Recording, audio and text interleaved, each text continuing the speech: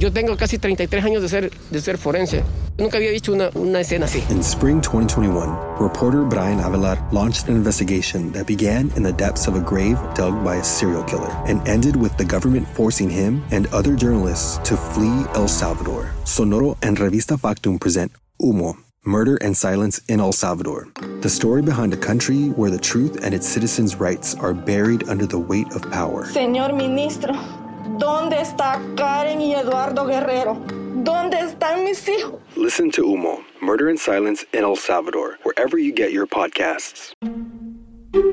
Hey, my name's Otis Gray, host of the Daily Book Club, a daily podcast where I read wonderful old books, one chapter at a time. Simple as that.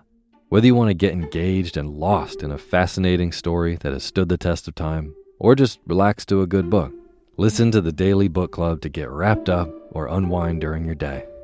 We'll read classic stories like Pride and Prejudice, The Enchanted April, The Wind in the Willows, beautiful stories all told from start to finish. And you can even do a real book club. Tune into the Daily Book Club Discord and discuss the readings with other book club listeners. However you want to listen, it's your choice. Subscribe to the Daily Book Club on Spotify, Apple Podcasts, and everywhere else. New episodes every single day. So sit back, relax, and get lost in the Daily Book Club.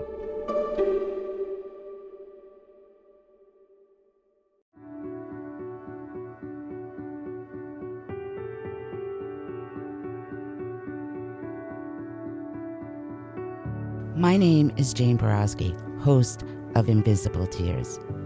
This podcast will be about my story in my words, talking about my own personal experiences in self-healing. I do not claim to be a therapist, counselor, or licensed psychologist. Hello, my name is Amanda Bedard, and I'm the co-host, producer, and editor of Invisible Tears. I'm a Reiki master, certified professional life coach, spiritual coach, wellness coach, and a counseling practitioner. Some of the content you will hear in this podcast may be disturbing to some. Viewer discretion is advised. But it is our hope by putting this information out there that we may help others to heal. We will always be a platform for truth and healing. Brought to you by Glassbox Media. This is Invisible Tears.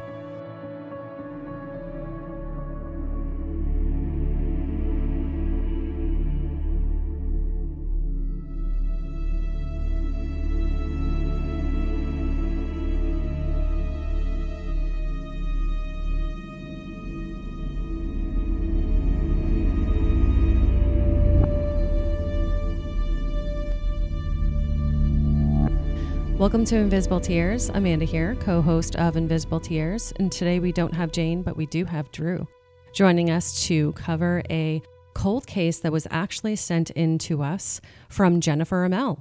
That name should sound familiar to all of our guests. She's the producer of Dark Valley, and she's a member of the Crawl Space team. This case is very near and dear to Jen because it actually occurred where she grew up in Dunningtown, Pennsylvania. And so we're going to cover the cold case of the Suitcase Jane Doe. I really just want to reiterate, in the beginning of our episodes, we do a disclaimer for the content that's going to be in the episode. It may be difficult for people to hear. This is a case that is pretty gruesome, so listener discretion is advised with covering this case. I think in order to get all of the pieces out about this case, we do need to go over some of these details. It's not that we want to glorify any of these details by any means, but in order to truly cover the entire case, we do have to go into some detail, and some of it is pretty hard to hear. So please brace yourselves. On July 11th, 1995, a local fisherman named Buck, who also worked for the hatchery, was walking along Valley Creek in Pennsylvania. On this day, he stumbled across an object that was wrapped up in a dark green trash bag on the side of the creek. It was partially underwater. He opened the trash bag and found a small maroon leather suitcase that was bound in tape and wire. Inside the suitcase, he saw that there was a quilt, a bedsheet, and a light blue long-sleeved denim button-down shirt. None of these items are very particular. They can be found in almost every single department store. So unfortunately, the investigators didn't have much to go on with these items being found. Once he unwrapped the quilt and the bedsheet, he found a garment bag. Inside this bag is where he saw that there was a head, a torso, and arms. partially decomposed of a female. No sign of the legs. So he called the state police at around 1 p.m. that day as soon as he noticed this. When the police found the torso and looked a little bit deeper into it, they saw that it had a blood-stained bra on, and that was it. There was no other features to her body. There were no scars, tattoos, giving the authorities very little to go on at this time. There was nothing to identify her with. So the initial autopsy was performed by the Chester County coroner, but they were unable to determine what the cause of death was. There was no obvious manner. They could not see any stabbings, bullet wounds. The only signs of force upon the body parts was a black eye and a couple bruises on her back, potentially from a domestic abuse prior or during the attack. So authorities are still unable to determine what the cause of death was. All that they had was body parts within a suitcase along a river. Toxicology came back negative, apart from a couple of drinks of alcohol in her system. So she wasn't sedated, she wasn't a drug user, and she wasn't drunk at the time of the attack. So it's very interesting as to what background did this woman lead. Unfortunately, even to this day, she is still a Jane Doe. It's determined that she might be of Eastern European or Hispanic descent. To be honest, they don't even know if she was a local, correct? Correct. Yep. There's possibly that she might have been an undocumented immigrant. And unfortunately, they have no information to go off of. Yeah, going off of that too, the possibility of her being an undocumented immigrant worker. Since Jen is from the area, she knows that there's mushroom farming exists around this area, and many times undocumented immigrants are working it. So there's a possibility of that. And also going along with that, many of these undocumented immigrants actually live along the river, fairly close to where Suitcase Jane Doe was found. Yep. Now, authorities were able to determine at the location that they believe the murder did not take place there, that the body was just disposed of there.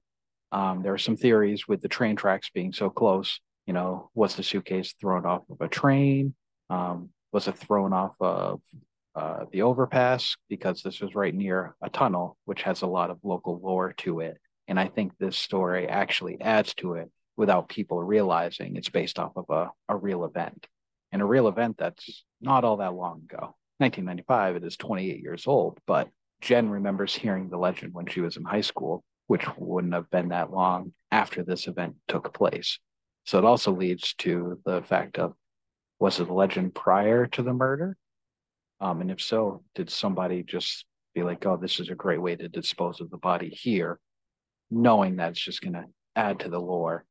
Nobody knows where it started or why it came from. I actually did hear Jen comment a little bit about that as she started pinging people, obviously, that she knew in the area, really inquiring about the lore, about, these tunnels. And based off of the conversations that she had with her trying to understand where the lore really stemmed from, the lore actually existed before this even happened. So that goes to say, was it somebody who was somewhat local to the area and was just trying to add to the lore because that lore existed, or something else? Right. Using the lore as almost like a countermeasure. Right. Knowing that the locals believe that they've heard this story 1,000 times and that it's local biker gangs that use it as a disposal area.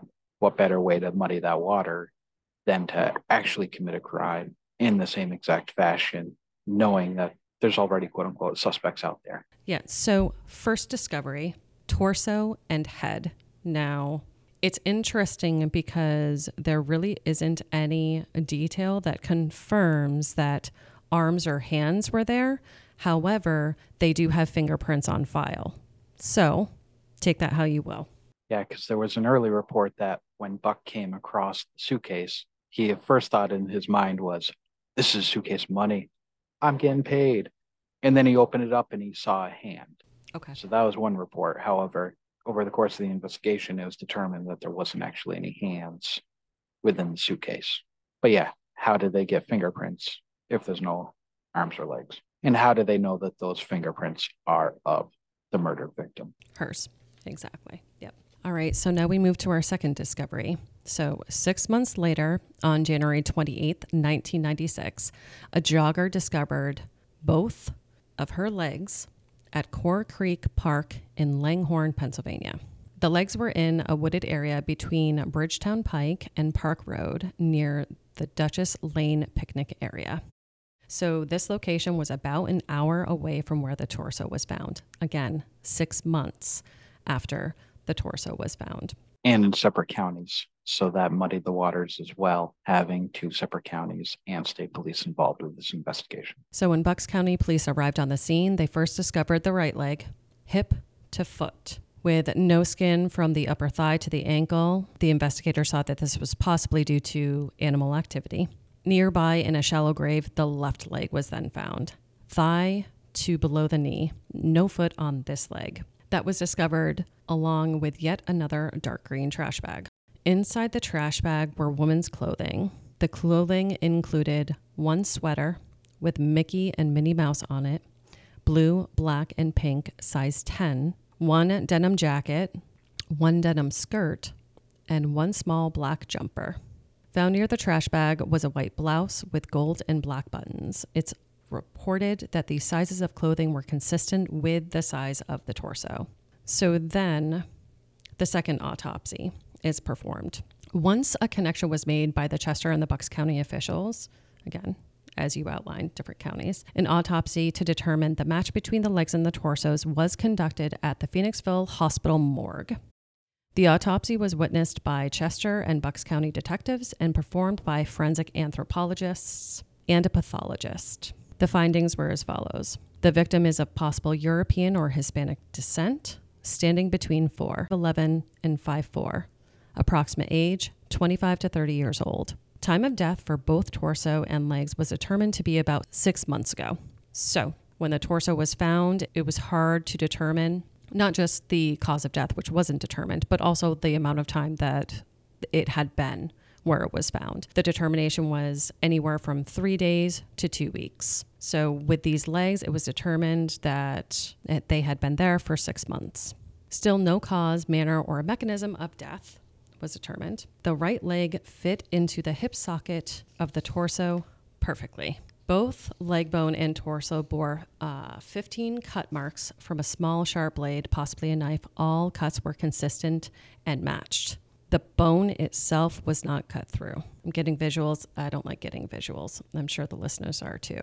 So DNA was taken from both the torso and the legs, and it was sent to Cellmark Diagnostic Labs in Germantown, Maryland, to determine if they were a match.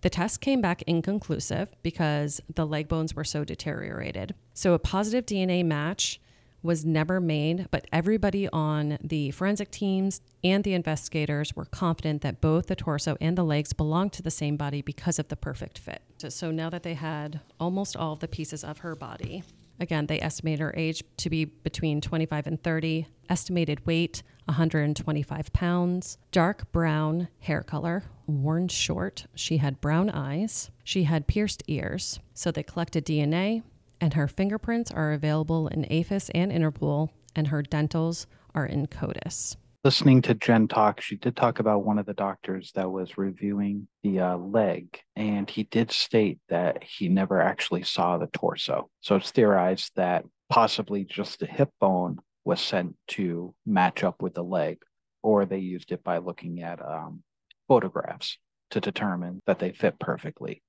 But actually taking the torso and the leg and lining them up like a puzzle, that actually did not happen. So once this case got out there, police received over 200 tips over the next 2 years, but they were unable to proceed any further with the investigation leading off of these tips. Without the identity of the victim, it was difficult to know where to even begin. The consensus is that the victim was not murdered at either creek dump sites, but that's where the bodies were placed. Just due to there was no other blood around. It was very tight and needy as far as wrapping the bodies up within the suitcase to dispose of. So with that, forensic sketches were made of the victim's face to attempt to identify this missing person. And then in November of 1997, sculptor Frank Bender was commissioned to create a bust of what the Jane Doe looks like according to autopsy results. And we will have that in this video for you to be able to view. And when you look at it, it definitely seems like possibly Eastern European descent, but you can understand how it could also be Hispanic woman as well. Yep, you could see either characteristics in the reconstructions. Jen actually compiled a really fantastic website specifically dedicated to this case. We'll make sure and obviously put that in the show notes. We will also make sure and note her Patreon that she created to help support the investigation as well. We'll specifically put that in the show notes, but also it's on her website that will be noted as well. Any of the pictures that Jen has on her website, we'll go ahead and make sure and include them in our visual on YouTube as well. So if you are just listening to the audio of the podcast, go ahead and jump over onto our YouTube and watch the video so you can see some of those visuals as well. Yeah, when we started to dig into this Jane Doe case, I started with a basic Google search of Suitcase murder, Pennsylvania. Holy shit. There were quite a few that came up, but when you looked into each one of them, you could tell that they weren't related.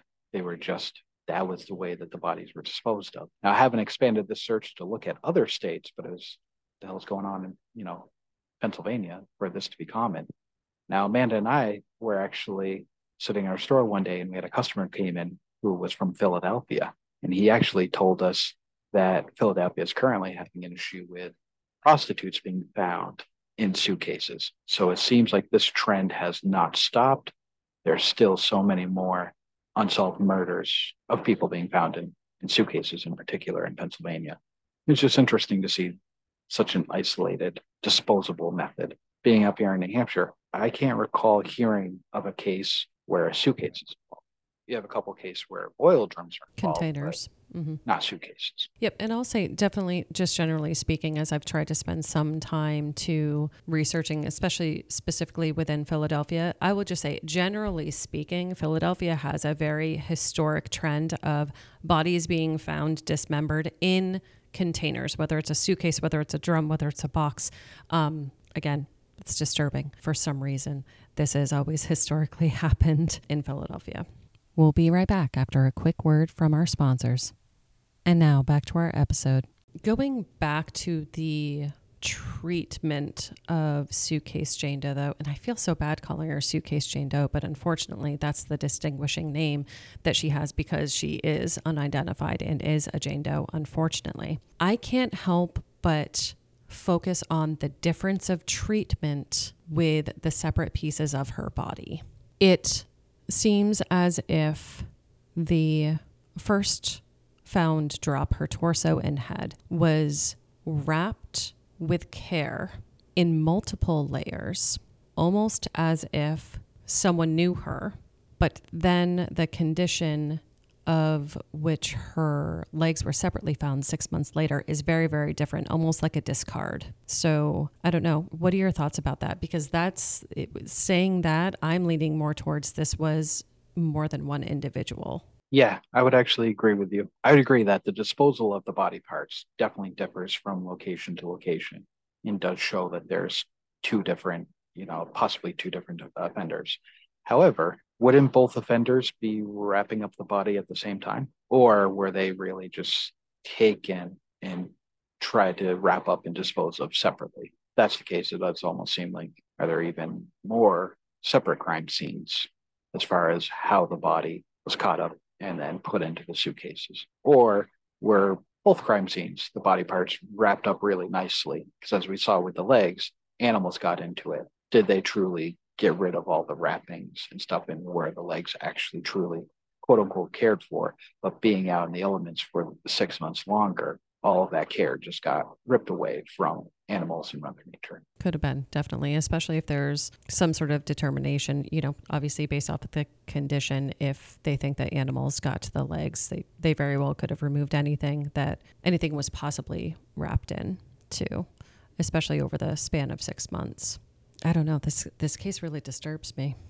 So even though our Suitcase Jane Doe, even though she's not identified, and this case is most certainly not solved, for some reason, the second discovery, or her legs, were actually incinerated right after they performed the autopsy and collected what they needed to from the legs.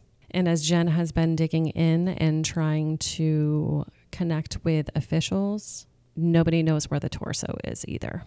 They didn't know where the head is, or because they have the busted that get disposed of as well. Yeah, I'm not sure. So the location of the torso and the head is unknown, but it was verified that the legs were actually incinerated.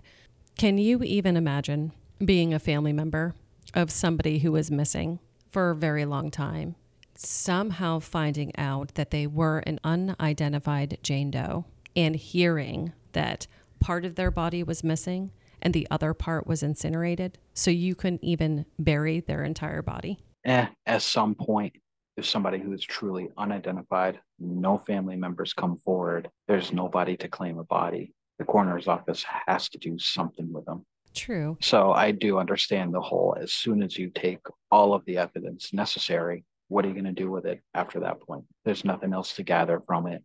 There's nobody there to claim body. I guess incinerating is the best way to get rid of it. I personally don't agree with it, but I suppose some typical protocol might actually be that. I think that some standard or typical protocol is after a certain amount of time, the body is actually buried. So this tunnel area, Pennsylvania, had such a lore about it that the guy who found the body, his name is Buck, he was sitting there one day as he was doing the fish hatchery, walking along the creek, and he told himself, Buck, one day you're going to find a body. He just had that feeling. It was that sort of area that he just knew throughout his time working on that creek that at some point he would find a body. And sure enough, he did. So it just kind of adds to the lore of that area, that tunnel just has that negative feel about it, that you know you're going to come across something bad. It's not a warm and fuzzy place. That's a weird point. It's just a weird thought to have. I guess if you're local to that area and having so much of that lore, like sort of embedded in your brain, I guess that could cause that type of thought to occur. Yeah, and speaking about the lore too, there is a biker gang theory. So within that area, the warlocks and the pagans, two separate biker gangs, exist. And I think in speaking about the lore, that is pretty standardly the biker games come up in conversation with the lore. Because again, in trying to think of, spitballing some sort of theory as to, what could have occurred and why this occurred, obviously biker gangs are most often connected with criminal activity. Now, to what degree of criminal activity? That's up for speculation, right? Jen was also contacted by a detective that worked pretty closely with Crawlspace when he heard about this Suitcase Jane Doe, because he was actually working on a case with Dawn Marie Miller, who was missing in Pennsylvania. And he went through the due diligence in actually clearing that Suitcase Jane Doe was not Dawn Marie Miller through dental records. So that is one person that is confirmed she is not. And I think it's also would be interesting to note too, there are 4 other Doe cases that are in Pennsylvania that either fit with the demographic of the person that was found or the treatment in suitcases that Jen was able to really outline and specifically pick out. Even though this person was actually found 3.5 hours north of where Suitcase Jane Doe was, Beth Doe is what she's commonly referred to, was found in the Pocono Mountain area in 1976. There was a total of 3 suitcases found. 2 of the suitcases contained arms and legs, and the other one was a torso, head, and a full-term fetus. So that was one case. And well, mind you, 3.5 hours away, so who knows? Are they connected? Are they not? It was also a significantly earlier too, right? In 1976. In searching, Jen found actually 3 other Doe cases that were within an hour from where Suitcase Jane Doe was found. 2 of them were found in Bensalem, Pennsylvania. One of them was found in 1986, and she was 6 months pregnant. One of them was found in July of 1995.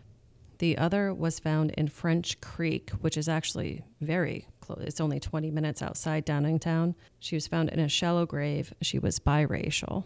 So some similarities, some closeness in proximity, but again, are they connected? Again, the identities aren't even known. So it's all a big mystery. Do you have a theory on who she was, what sort of background she had, or who might have actually been responsible based off of the digging that we've done? Background, I would definitely say leaning towards a undocumented immigrant or somebody who may even be here legally, but their family doesn't want to report her missing for whatever reason. And as far as the disposal, using that as a site, I think the head and the torso was just something to add to the lore. And then the disposing of the legs in the next county, hour away, it was just a way to try to see if they cannot be connected, right, or to really throw, the authorities off. So that's what I think, why there was the two separate dump sites and why that tunnel was chosen for the head and torso. Because let's face it, what's going to be a more gruesome scene to come across? A couple of legs in a suitcase or just a head and torso? Yeah, I agree with that. That probably the location of the torso and the head is definitely just to sort of add to the shockingness of the lore. I definitely do feel like it was multiple people. And as far as her background and demographic, I'm definitely leaning a little bit more towards undocumented, immigrant worker, especially with how prevalent the mushroom farming was around that area. That was a really good piece of information that Jen divulged. But regardless of our theories or our conjecture, she's unidentified. Obviously, this case is unsolved. The other thing interesting too was the type of knife that they were able to identify that was used. That it was a small bladed knife, either a buck knife or an X-Acto knife. Now, if you were to try to carry out a dismemberment, I imagine you would want to use something a little bit bigger than that. So that almost lends to it wasn't premeditated. And with how the body was disposed of, where it was disposed of, it wasn't premeditated. Could you possibly be looking at a small group of younger males, either late teens or early 20s, with how, I almost want to say, amateurish the disposal and also the dismemberment was. Now they were able to get it accomplished, but were they using the right tools for it? So does that also lend to it being the first time that they dismembered a body? Now, if you look at disposal, you would say, they've had to have done something like this before. Everything was wrapped up nicely, put into a suitcase, disposed of. Obviously, there was no evidence left behind. She's still unidentified. It's still an unsolved case. So they were able to accomplish what they wanted to, but it doesn't seem like there was as much thought into it unless it was premeditated to look like that. It could be somebody who's has some hunting background, but if the woman was an immigrant and they don't view her as a person, they might have no issues with, keeping their stomach down to just cut up and dispose of the body. Yeah. I mean, she could have possibly been viewed as a commodity or a piece of property or something of the sort, in which case it would have been easy for this individual. I don't know. Ultimately, we can sit here and speculate, but I mean, at the end of the day, really don't know. We could only theorize different things and sort of say where our gut's taking us and sort of spitball different sort of ideas. But yeah, she's still unidentified. But the authorities have all of the pieces so she can be identified. The dental records and the fingerprints and the DNA. If you happen to have any other information or know a little bit more about this case, we still want to try to get it out there that this is an unsolved case of an unidentified woman. So please feel free to reach out to us or Jenna Mel at Dark Valley, and we'll make sure to put the website in the show notes for anybody that might have some more information. Yep, Jen has all the contact information on her specific Suitcase Jane Doe website. So you can go ahead and shoot messages out to her directly too. And again, she has that Patreon to help support the cost of the investigation, to keep on going with the investigation as well. Yeah, if anybody has any sort of information or any sort of leads, please reach out. Or if they know of any other bodies that were found in suitcases in the Pennsylvania area that we didn't talk about, who knows, might be able to identify that this is a little bit bigger of an issue than just these these one-offs that have happened.